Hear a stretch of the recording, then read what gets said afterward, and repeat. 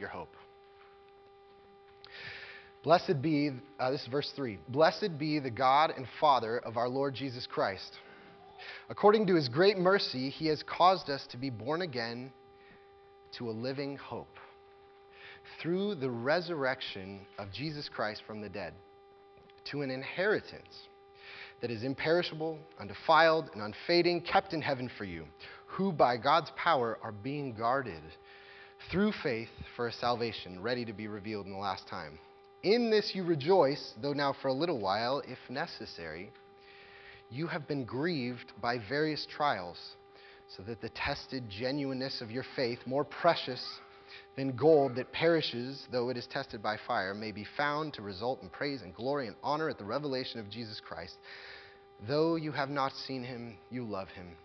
Though you do not now see him, you believe in him and rejoice with joy that is inexpressible and filled with glory, obtaining the outcome of your faith, the salvation of your souls.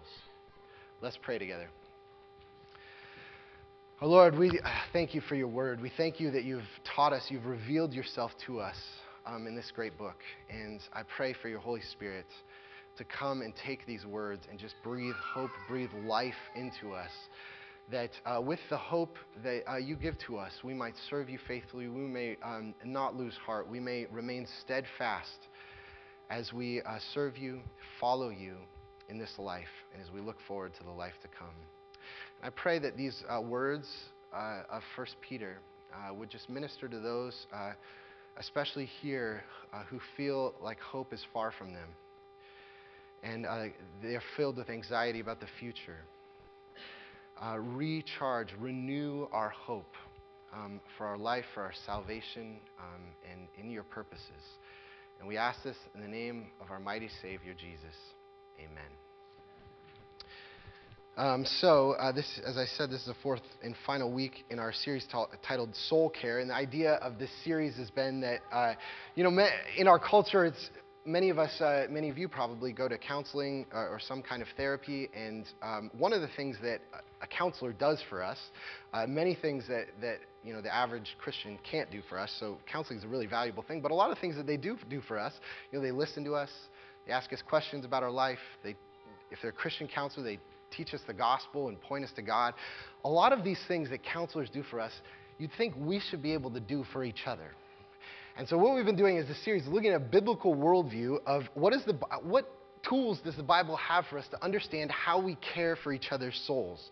So the first week we looked at what does the Bible say about what it means to be human. We looked at the doctrine of creation. What is a human? What is my soul? If I'm a human, how does a human properly function, right? And then the second week we looked at the fall and what is broken. What is brokenness? What is broken about humanity? If my soul isn't working right, what's the problem? And looked at a biblical answer to that. Last week, we looked at God's redemption. How does God heal us, rescue us from our brokenness? And we said that he cleanses us. He cleanses us in Christ through confession, through a community, and through Christ. This last week, we're looking at restoration, the fourth part of the biblical story. The biblical story is creation, fall, redemption, and restoration. The restoration is that at the end of the Bible, God will make all things new. What does that have to teach us about how we care for each other's soul? And, I want to just take a moment because over the course of this series, I've had a number of conversations with some of you asking roughly the same question. If someone bears their soul to me, someone opens up about something they don't tell anyone, maybe they've never told anyone else, what do I say to them? And the reason they're asking this question is because I've said it a number of points during this month, is that we need to be really careful about, someone opens up to us, we just say, hey, God's working it for good.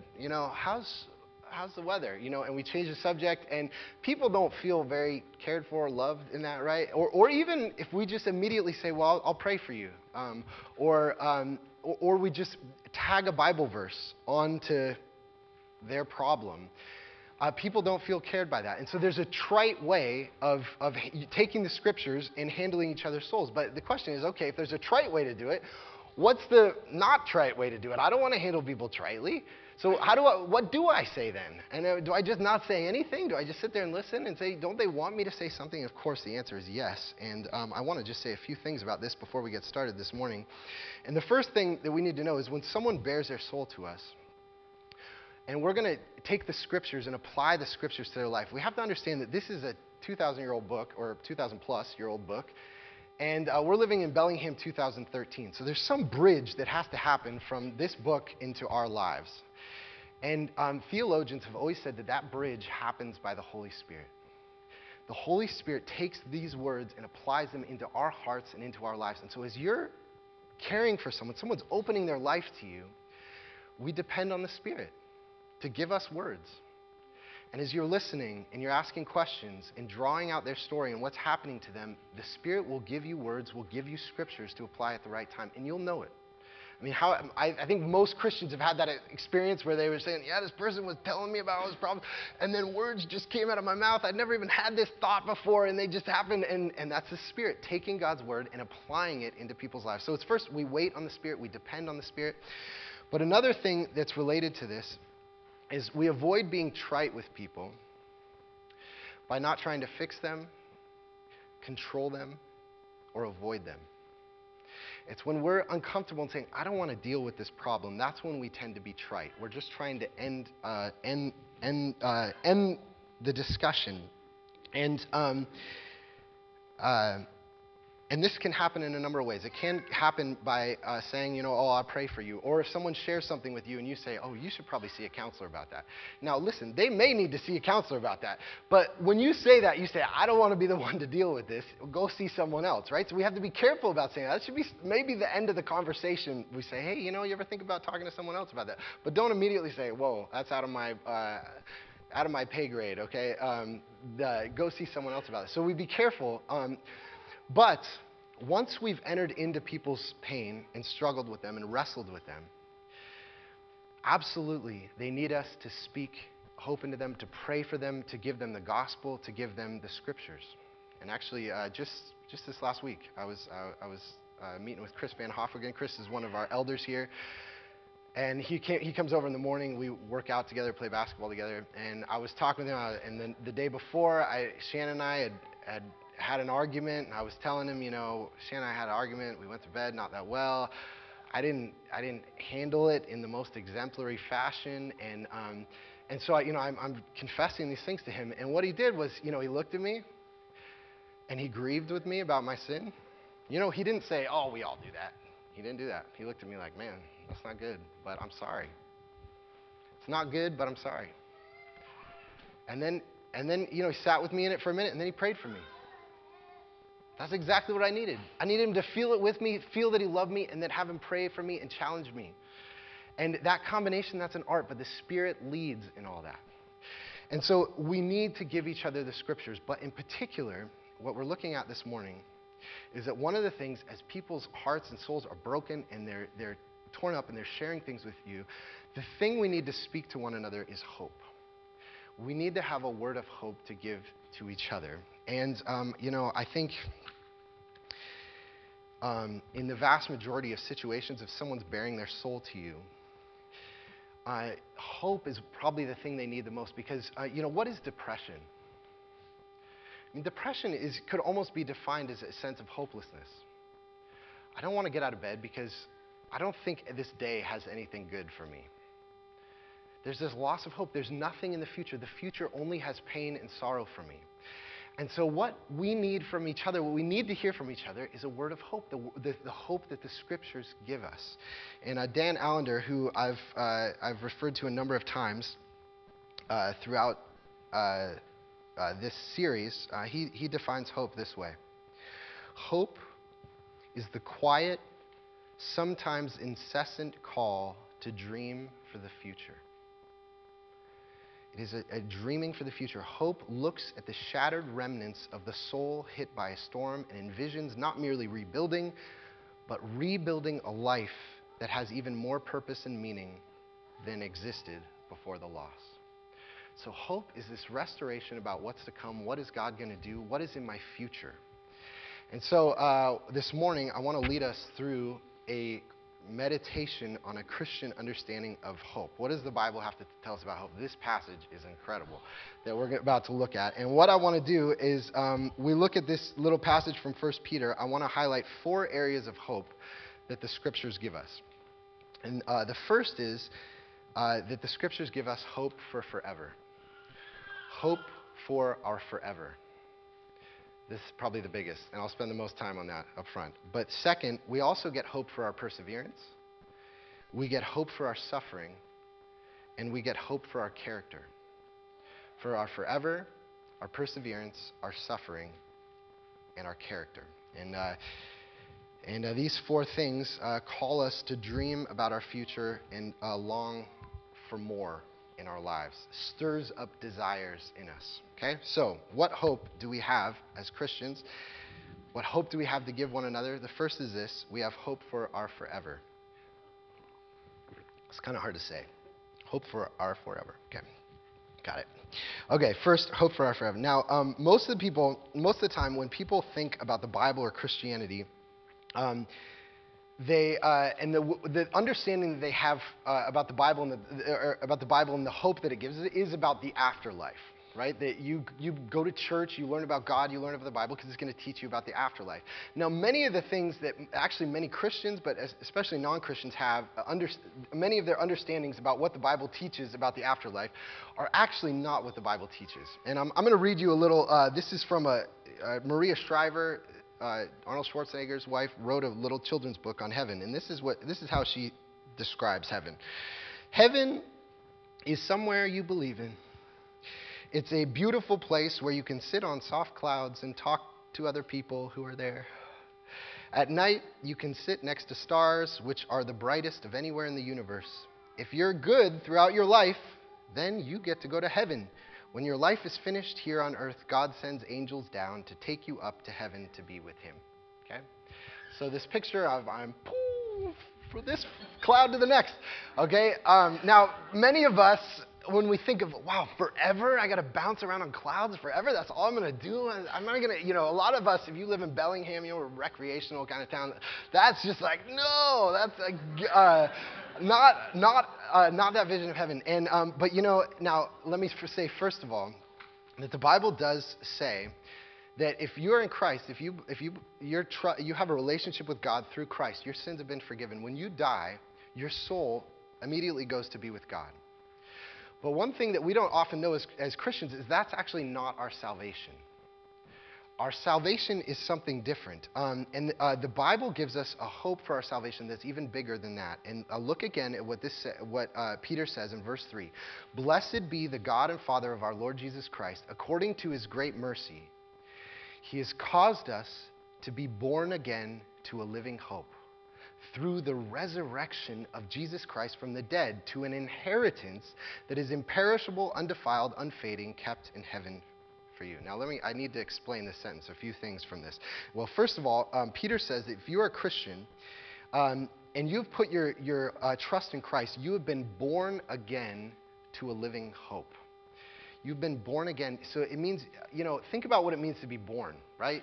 You're born and you kind of burst into the world, and all of a sudden there's all this stuff and colors and trees, and that's what babies are like. Their eyes are wide open and just, their brain is just absorbing information all the time, and they're filled with wonder. That's what children are. And what he's saying is we have such an enormous hope that we have that is living inside of us, that we have in Christ, that it is... it's like coming into a new world that's filled with wonder and enchantment, and everything has been colored differently. Everything about our life has been colored differently, and it's shining, and it's radiant, and it's all these things. And to become a Christian is to be alive with hope. But what is the hope? He says that God has caused us to be born again to a living hope through the resurrection of Jesus Christ from the dead to an inheritance.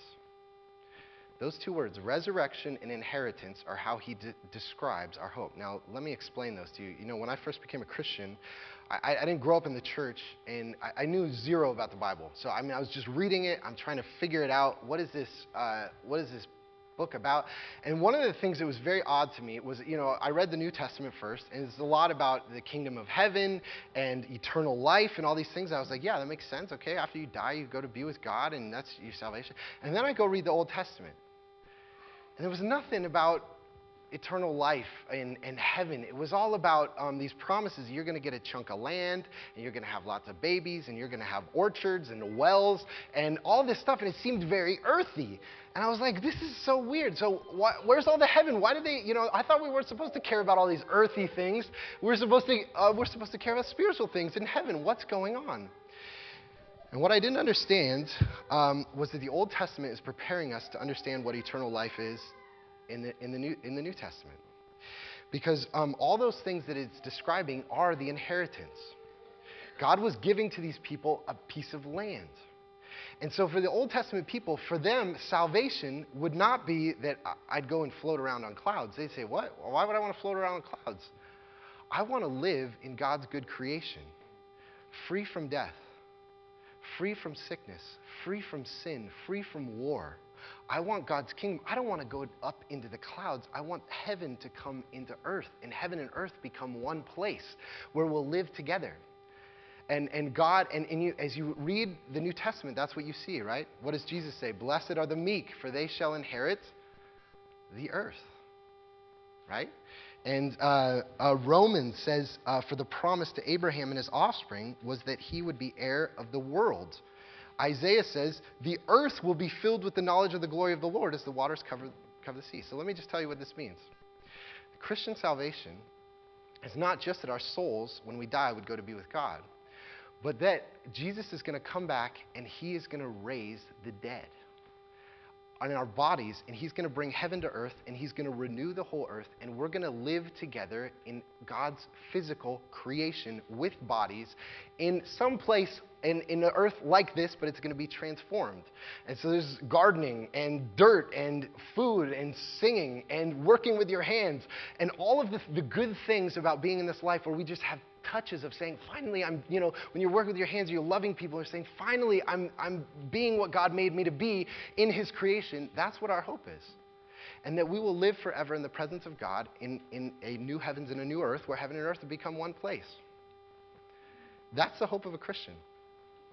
And that there will be no bitterness, no more sorrow, and my heart will just be filled with love to God and love to other people. I'll finally be what God made me to be. That is the hope of a Christian. It's radically different than bouncing around on clouds. Radically different, and yet far more beautiful.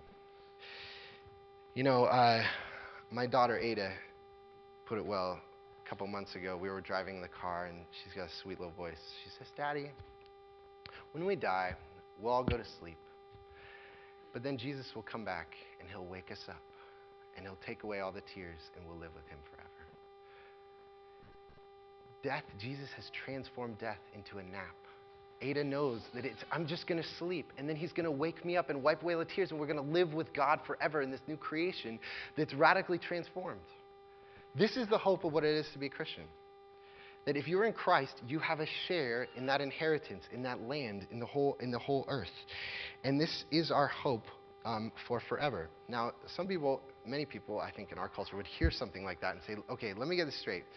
You think that God is going to come back after we're all dead, and he's going to raise up our bodies out of the ground, and you're going to live in the earth forever in the presence of God. I mean, how can I believe that? How can I be a thinking human being, an adult, and really take seriously this world and believe in something like that? Well, the first thing is that Jesus says, in order to believe something like that, you need to become like Ada. You need to become a child, and so you got to learn from Ada. But the other thing is this. You have to know, find any other hope anywhere in the world that comes anywhere close to that. There is nothing.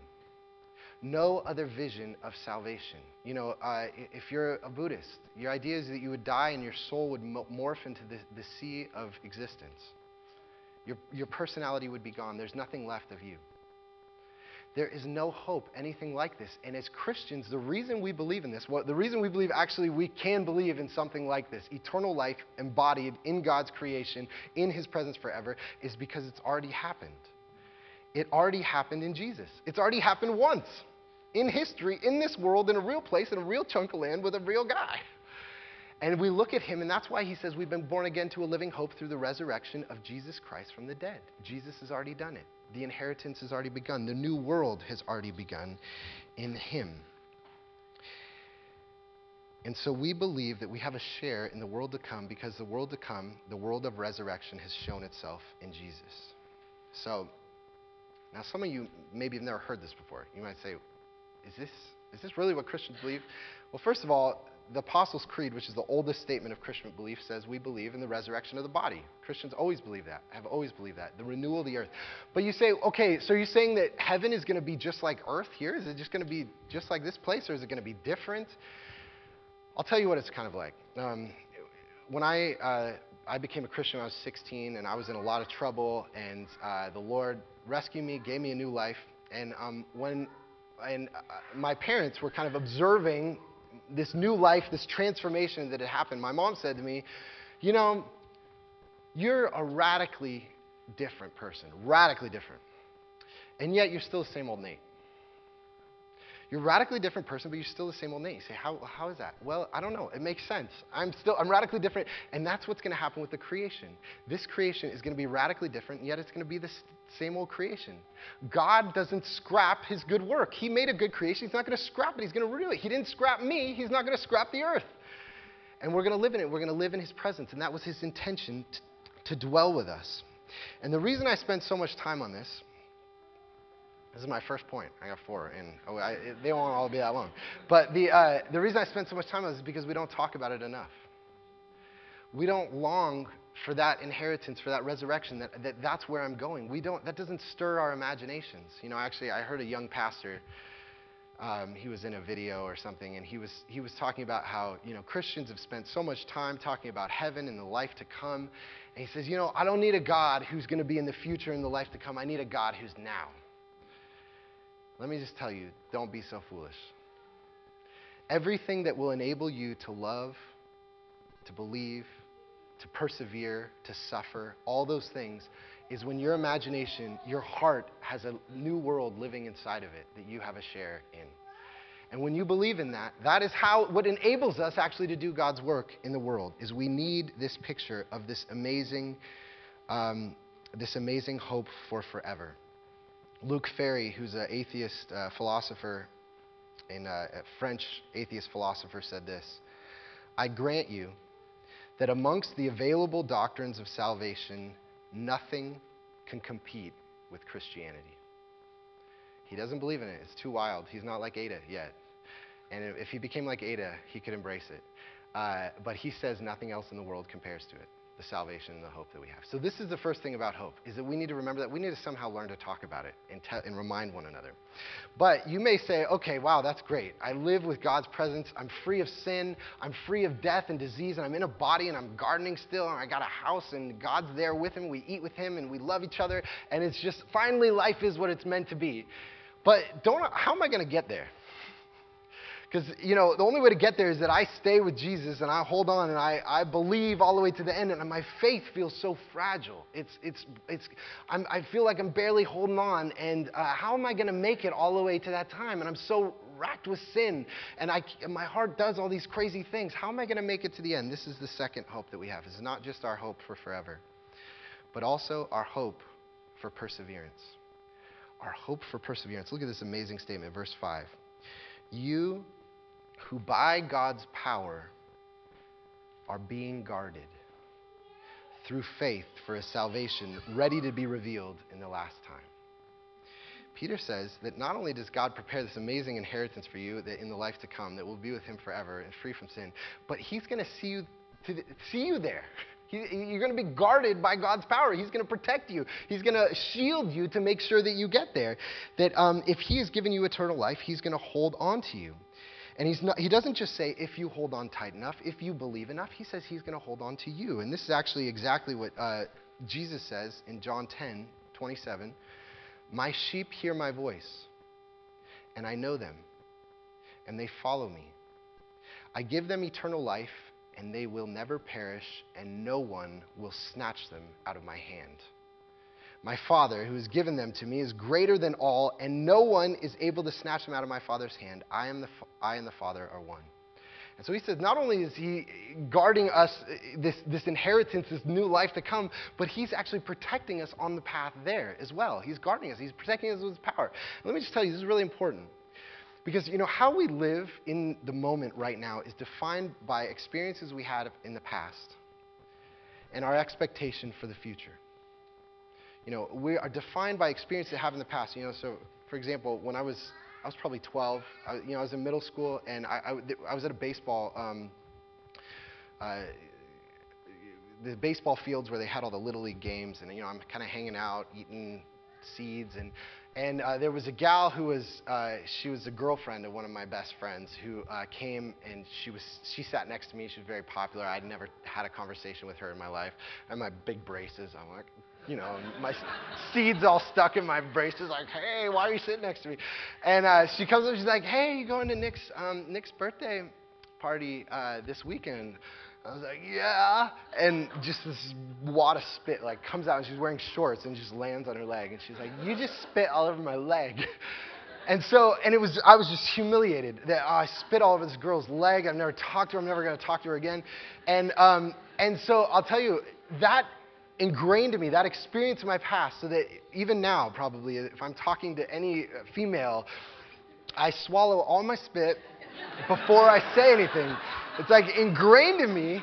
How I live now has been hardwired from my experiences. My experience have hardwired that into me. Your past, that's what your past does. Everything in your past is informing you, is telling you how to live right now. Your past is telling you how to live. And yet also your future is telling you how to live. Right? What your expectations are for the future is telling you how to live also right now. Right? So if your expectations of the future are like, that girl would never want to date me.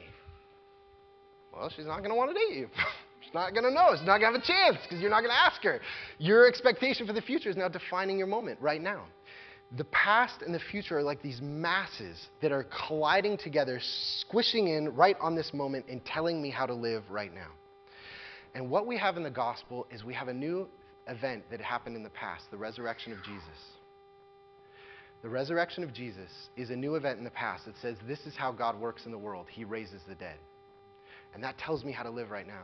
And we have a new event in the future that we have this inheritance that's coming, but also that God is going to, I'm going to persevere because God's guarding my faith. He's guarding me with his own power. He's protecting me. And so it's with that expectation that I throw myself into the world because God is, I have hope for my perseverance because God is going to guard me.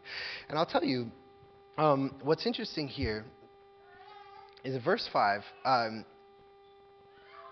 it says, you who by God's power are being guarded through faith. Which, first of all, is interesting because it says that your faith is the result of God's power. If you have faith in God, that means God's doing a work in you.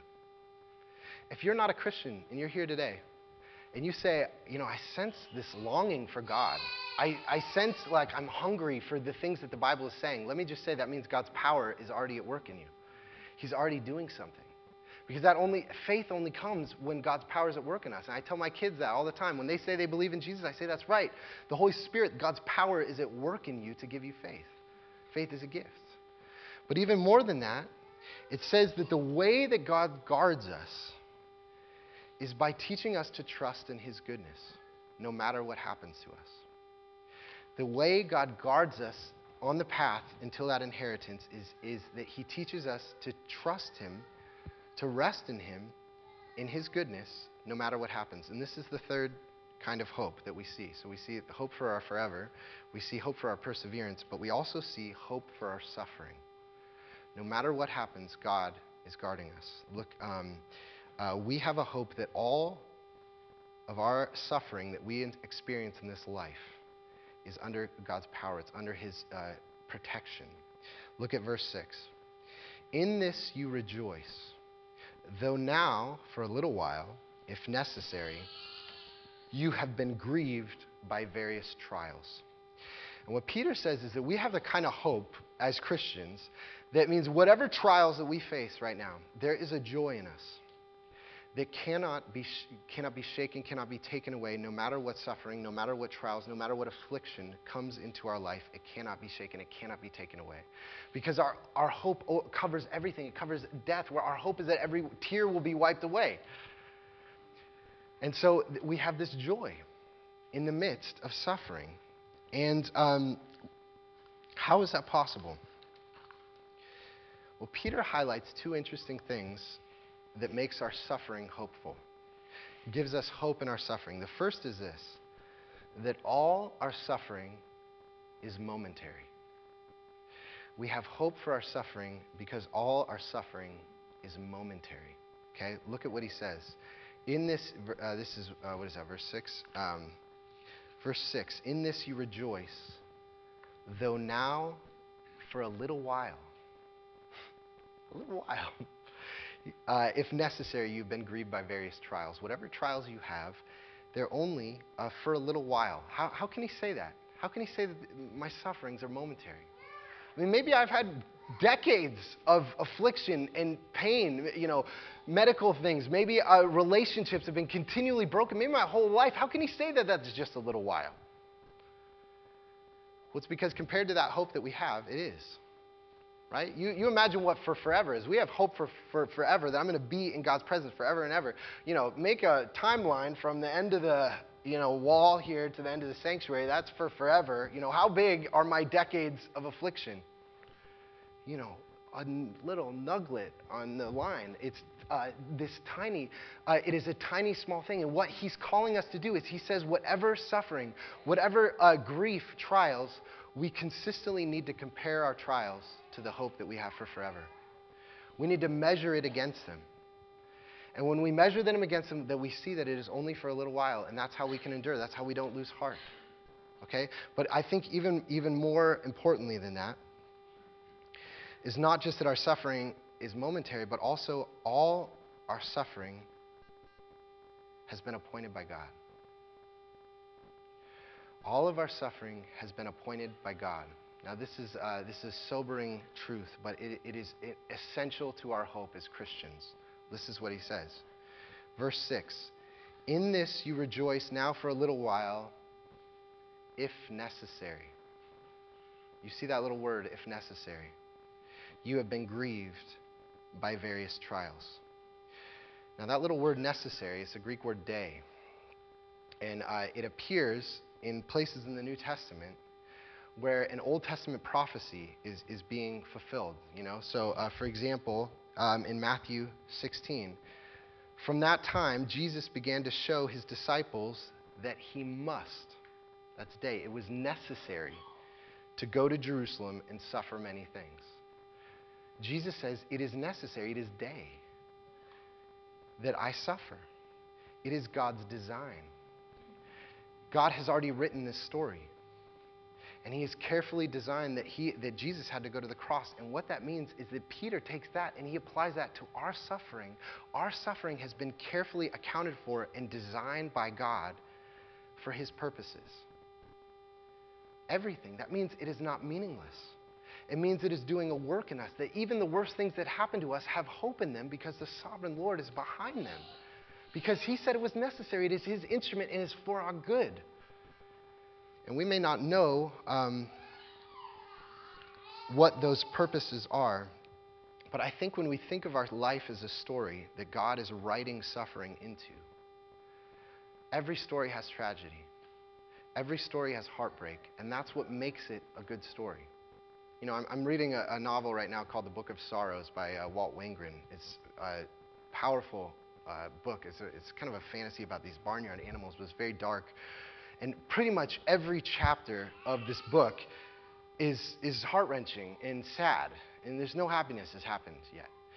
And actually, at the beginning, there's this fox named Russell the Fox that everyone loves, and there's been this great war against all these serpents, and he's been poisoned by these serpents, and the poison basically kills him, and it leads all the other animals into deep, profound mourning. And you say, why couldn't he have been rescued? Why did he have to die?